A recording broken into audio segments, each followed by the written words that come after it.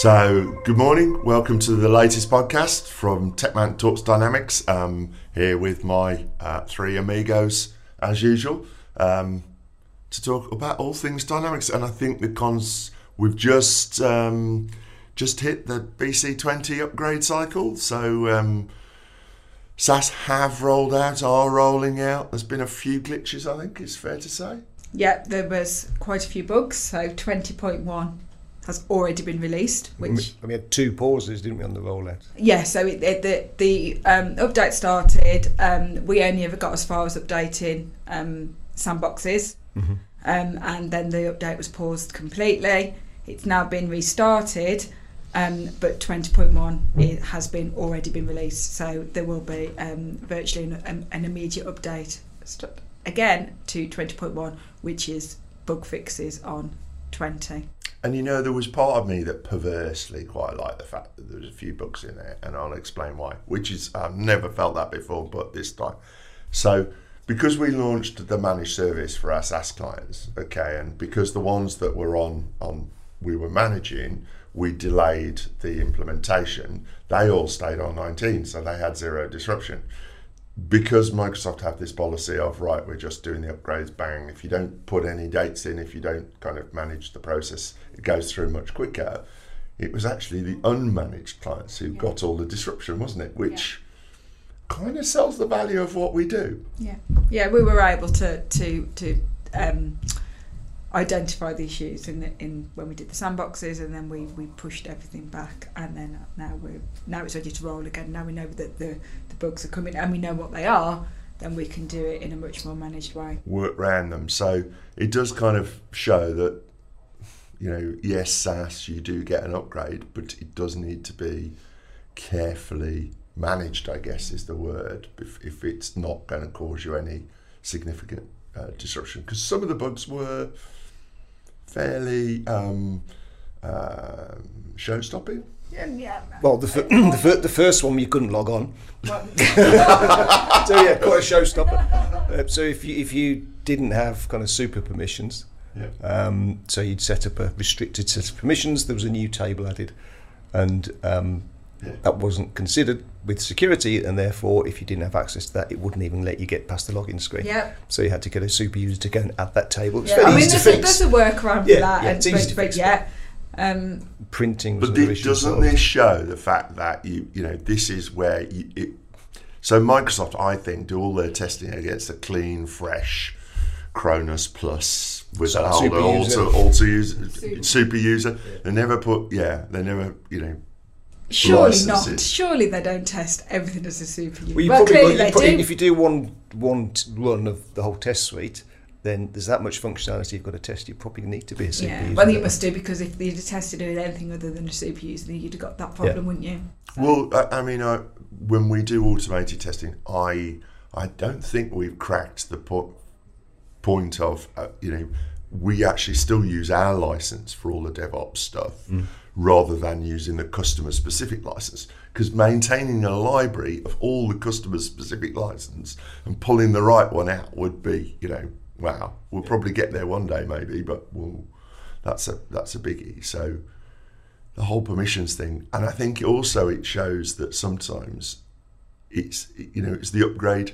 Because if it had been a new system, probably initialization would have populated that table with something where you're upgrading through, nobody puts the upgrade code in, and suddenly that's what fails. So it does really reinforce the need to go create a sandbox and actually do some testing around, and also that to process. make sure that we're ready.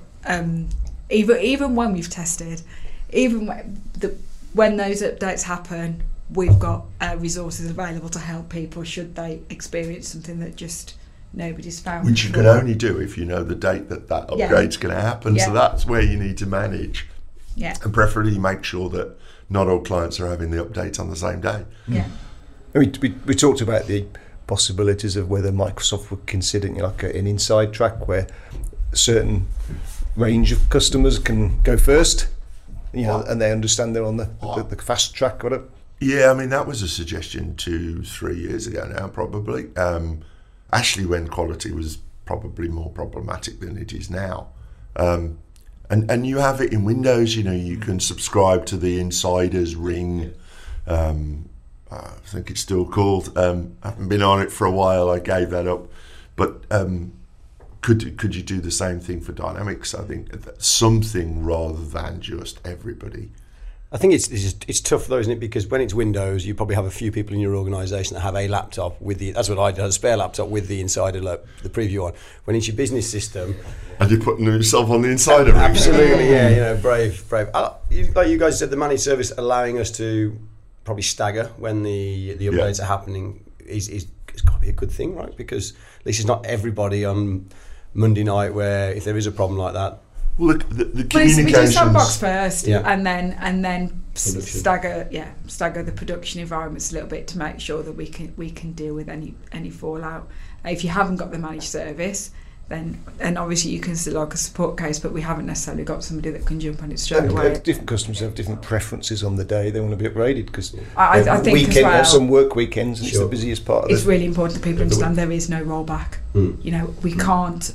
If we were doing an on-premise upgrade over a weekend and something went horribly wrong, then you could potentially revert to the previous version. I guess you could request that support restored you. But I don't, not back a version though. I don't think. Once you've gone, it's very difficult to go back. Because almost it means that your backups are useless. You could do it, but not instant. It would take a little while. I think it's not a case of push a button and you can roll back to a previous version. Whether that's an update or whether that's a new release of software to live, it's not a simple case of push a button, revert back. So if you did need to do it, I don't know how long that would take, but I don't think that would be a quick process to request a well, we've never had to, have we? No, not yet. We've always managed to work it through and make it work. One day that will come, I'm sure. Something will happen. Something might happen and we have to do it, but I don't think it'll be quick. I understand from others who have done it that actually it's not bad and support jump on it and Microsoft are okay around getting that. I've not heard about it going back a version, but that's the thing. I think if it was a data issue or some reason and you had to just go back to a previous point in time, that's one thing, but to go back to a previous point in time and revert versions, although potentially where you've had all your extensions updated as well, I don't know. I mean, touch wood, I can't recall really ever that ever being a need going back even on premise. Once the first transaction's gone through on the upgraded system, you're kind of committed in because nobody could remember what that was and redo it. And if you've done it in a sandbox as well already and tested it, then and we would much rather put it right than go back. And actually, what we tend to do is put you'd restore into a sandbox, you'd restore the old data into a sandbox, and then retrieve what you need, because it's generally data that you're after, isn't it? Usually, yeah. It's some updates. So that's the bad news. Well, no, is it bad news? Well, it's real, isn't it? It's the real world, isn't it? BC20, there were a lot of new features. Yeah. You've seen the documentation that we've released in the managed service, which details all of those new features and how to use them. Alongside that, we've probably had 3 or 4 bugs. Yeah. On balance, I think I would rather move forward on BC20 than not. And 20.1 will come hot on its heels and fix them. But actually, yes, there's been a couple of issues with it, but some of the things that has been released alongside it and we will get next, and we'll put you on that track, will certainly outweigh the inconvenience of a few bugs that got introduced. I think maturity is arriving, because I think, I'm sure it's not just us, I'm sure all partners out there are learning to manage this process. It is quite different. It's not like Office. As you said, Liam, you could have 3 people who upgrade on Office, find it's a disaster and stop the rest of the organisation. Because BC Dynamics is organisation-wide, it's a bit more serious, but we are learning to manage it now and catch when things go wrong and stop it having negative impact. Yes. For me, that's maturity. That's the new model working as it needs to for the future. Yeah. So I think that's, we are learning what's doing. The other thing, I think, the communications, because typically we've always communicated with one person within the client. the stuff we did this time to help them tell everybody else within their organisation, this is what's going to change, this is the date it's going to change on, this is where you can have a preview of it, that sort of stuff, I think is just, again, getting that into kind of production mode so that we can do it at scale for all those different clients is really worth doing. Yeah.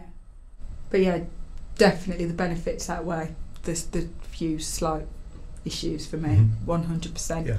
And then of course you're on track then to get the next update, the next update after that, and all the things that are coming, which there are many.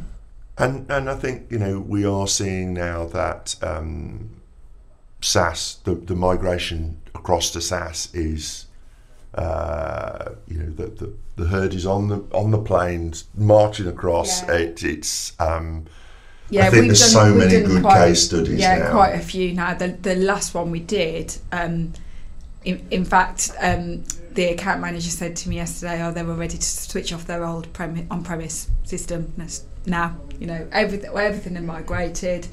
They did a full system migration, not opening balance or anything like that. Full migration of all the data, so they didn't need to keep the old database. They're ready for us to shut that down now. Very, very quickly, and that was a very, very smooth transition. And the more we do, we've got our list of gotchas. We know which bits of setup we need to redo, which bits of setup don't transfer across, job queues, user setup, things like that. So every one we do just gets a little bit easier and a little bit smoother. The time that it takes still varies quite a lot. You'd say you can do a test run and it takes 4 hours, and then when you do the live it can take 6 hours or half an hour.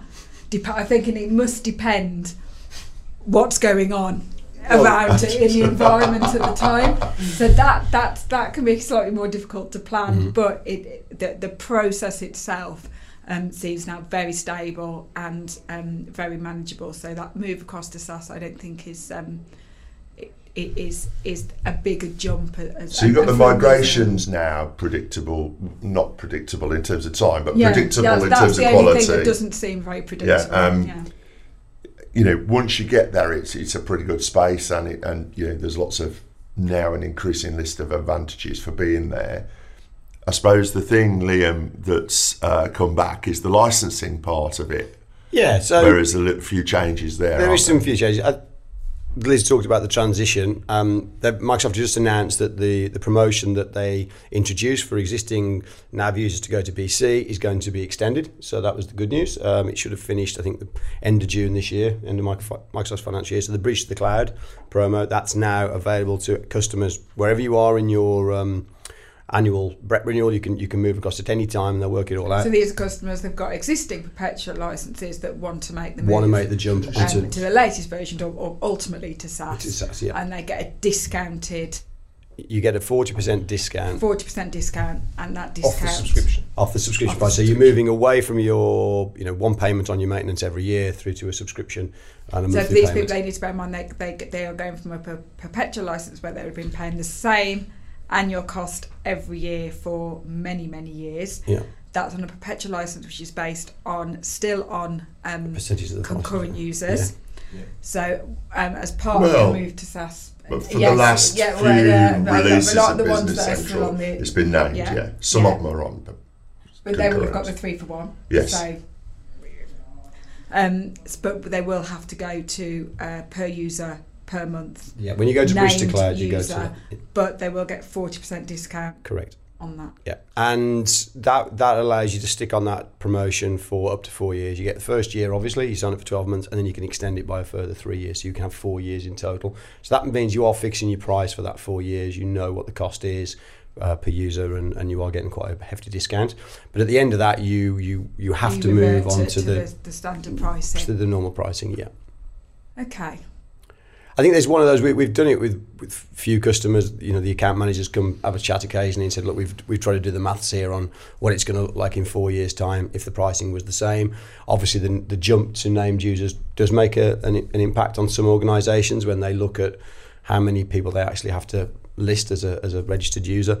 So it's just do the maths. You lose some stuff once you go to the platform. You haven't got to do a lot of the additional tables and hardware and Well, yeah, but I know SQL upgrade costs. licensing, No, Windows if licensing. you're doing an upgrade every couple of years, that's a significant cost. You've got to pay for managed service. I've just done a plug for that. So, it's different. Yeah, but that's It's an different. absolute bargain. Yeah, compared and to an upgrade we talk every about 2 years. predictable pricing. We tell you how much the managed service is going to cost, so you know how much it is. You do an upgrade, and Yeah, then yeah, you yeah. get It's the just quote. it's just a monthly cost. isn't it? Also, as well, I think it's a time for people to, especially if any customers have got multiple databases and multiple licenses, it's a time to really look at how you bring all that together. I was talking to a customer yesterday that's in exactly that position, and actually look into the future using the one tenant with multiple production environments could offer some real cost benefits, because then you've got, one user can work across all of those production environments, and in terms of the way that it calculates your available storage and things like that, that there might be some real benefit in terms of licensing, and also bringing everything into this neat Yes. one type of licensing across the board. We've got customers who might have multiple databases, either because they've grown through acquisition, or just because of they've entered different parts of the business on different localizations. They really multiple localizations. Different parts of the businesses on different versions, different license types. And it's a real chance to kind of get all that into a good structure, and potentially offer some real. So coming back to the controversial bit, and I'll float this one. You're saving 40% for 4 years on the subscription. So that you could sit down and work out the value of that as at today. But my question is, if you're still a couple of years away from getting to SAP, should you continue paying your BREP? Because in effect, does the value of the 40% discount when you get there in a couple of years for 4 years outweigh, what you're not getting? Because you're not probably ever going to do another perpetual upgrade, are you? So you're saying don't pay your BREP? Well, because you have to be on an active and enhancement plan to take advantage of the promotion. Ah, okay. So that's where they've got you.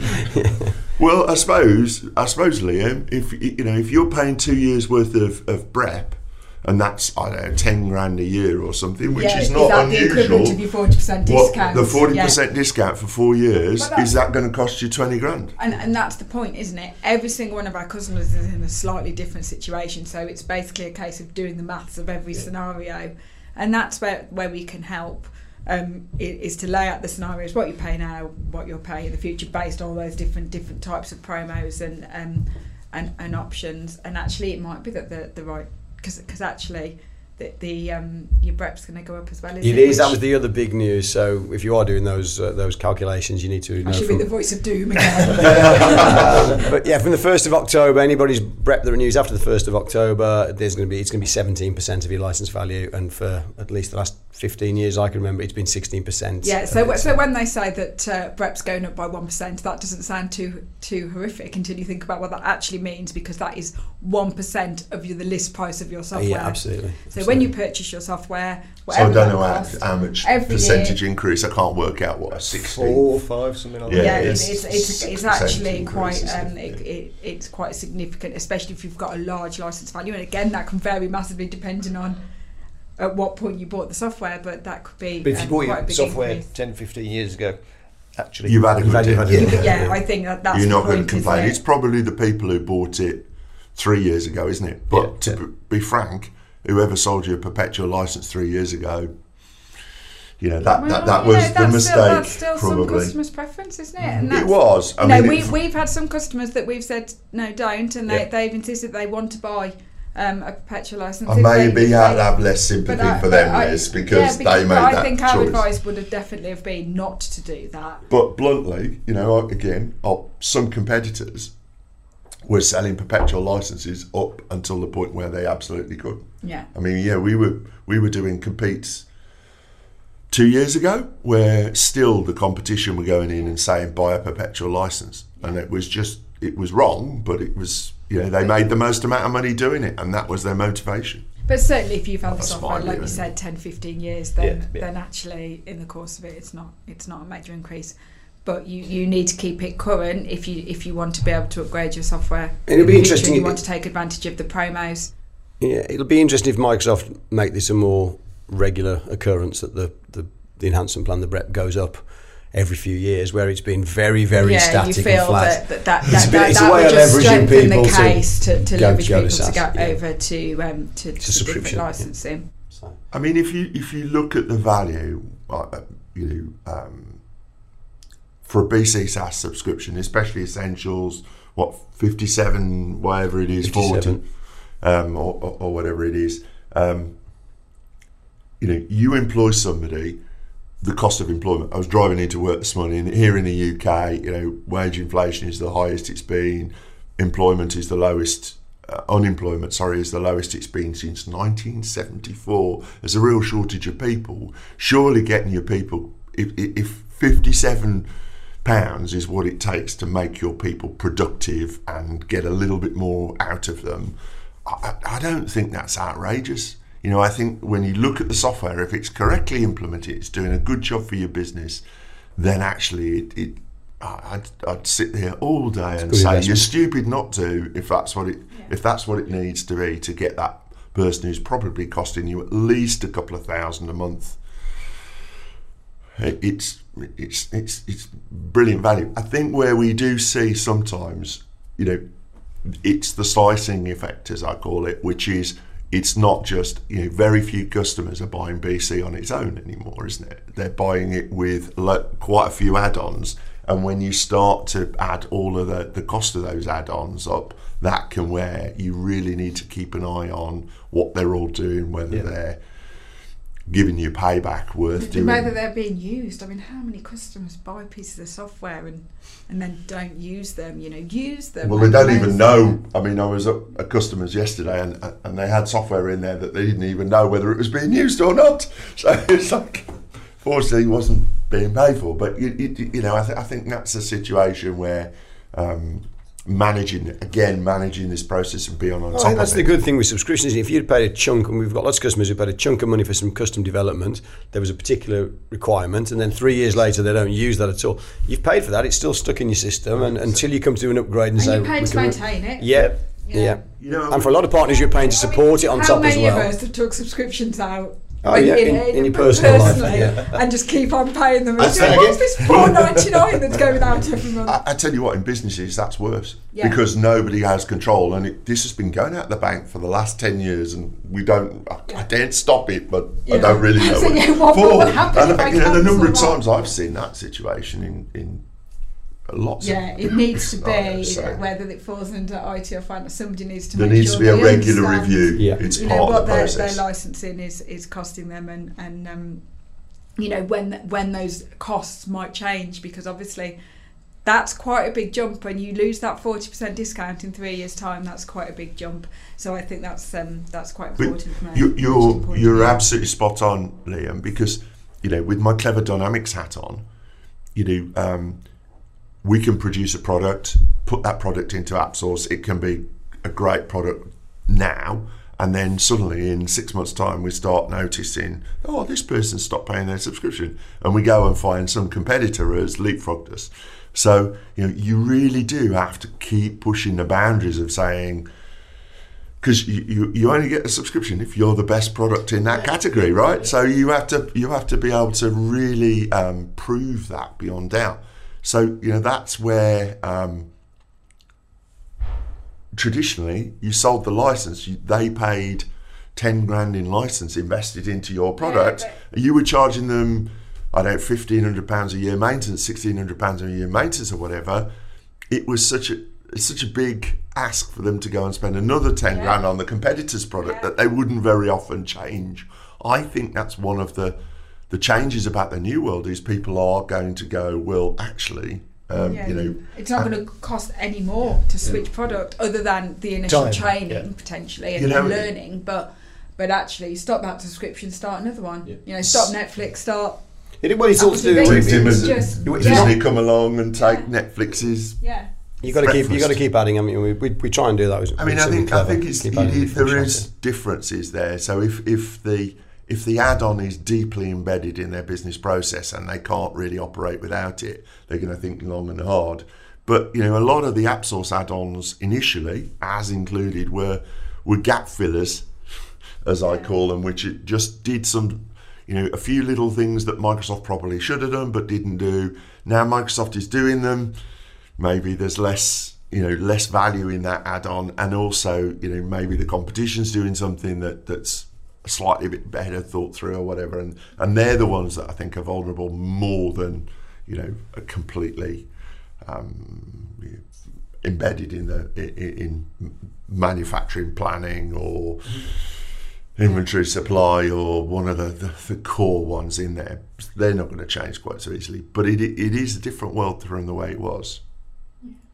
You don't, from a client's perspective as well, it's not just we go buy a new system every decade and that's it for then, static as is, which is a really good thing. You can do continuous improvement in a whole different way these days. So does that cover our BC20? Yeah, I think we've gone a bit all over the place on that one. We have. It's interesting times. Talking about ISVs as well. Some fun ones with some of the ISVs on the BC20 upgrade, but by and large they've gone through relatively smoothly. I think so. Yeah, I'm not. There's certainly nothing holding us up at the moment. The products are ready. Given that there was quite a lot of kind of stories around deprecation and so on, technical technical changes. So the authorization, authentication. That hasn't necessarily gone away though. We've got away with that a little bit this time because it's not hard and fast. Yeah, you can't go and create a new create new ones, new keys, but if you got one there, you can still use them. it. So the potential could be, but we think we've resolved all of those. And the telemetry can tell us, if we've got any left. Microsoft is still saying that there's thousands and thousands of people still using basic authentication. I don't think. Well, I think not certainly not on SaaS. On premise, yes, but not. But my point to them was, actually, until they've done the 20 upgrade, they're probably going to stick on the old way where they know you weren't going to do a testing cycle to move the authentication to OAuth on 19 and then do another testing cycle to go to 20. Yeah. So until 20 rolled out, that number was always going to be high. I think they're that's where the difference between the theory and the practical is. Sometimes there's a gap. We've got a few moving off SMTP mail as well. That's caused some challenges to go and get the alternate emailing set up as well. Yeah, it's just some technical changes, isn't it? That I think the big one down the line is the pricing changes. I think that's it's looming, isn't it? That's looming, and that's going to be fun. Just looking at some of the code we've written around some of the old pricing to actually do the same thing on the new one is I haven't quite worked out how that works yet. Only in a couple of instances. A lot of instances it's fairly instant, but you've got to go through and change it and put that code in to say and when do you do that change. So this is another factor of do I have both sets of code to work the old way and the new way, and it just kicks in when you turn the feature management on? Okay, in which case, when do you go and take the old code out, and how do you know what old code to take out? Taking code out is more of a challenge than putting code in. This is an ongoing battle we have, isn't it? That everybody gets very nervous to take out the old way, just in case. And as you said earlier, take it out, see if anyone screams. That's sometimes the only way, isn't it? I did some kind of reviews with some of the consultants last week, and I was surprised that, whether I should be surprised, I don't know, but most of them are using the new pricing features. Certainly for the new installs, why wouldn't you now? Absolutely. I think it's going to be the customers that have had levels and years of custom bespoke around the pricing that's going to be a little bit more difficult to unpick, I think. I mean, if you're doing any customization around pricing, you should use the new 100%. The new features. Well, I think one of the principles that everybody out there should adopt is that when you start a new project, you go into feature management, turn everything on. Yes. Implement it the new way. Why would you implement something that's shortly about to become obsolete? Depends on you, it is. If we'd done that with pricing when we first released it, we'd have been in a bit of a mess. Go through the pain. I'm no sympathy, because I think you're going to have that problem. sooner or later. I also think that, you know, when you get, it's like if you've got a project, if anybody out there at the moment has got a project for implementation and he's doing it on 19, even if it's on premise, go update to, you know, take a week out of your project, update it to 20, and then go into 20 and turn the feature management on.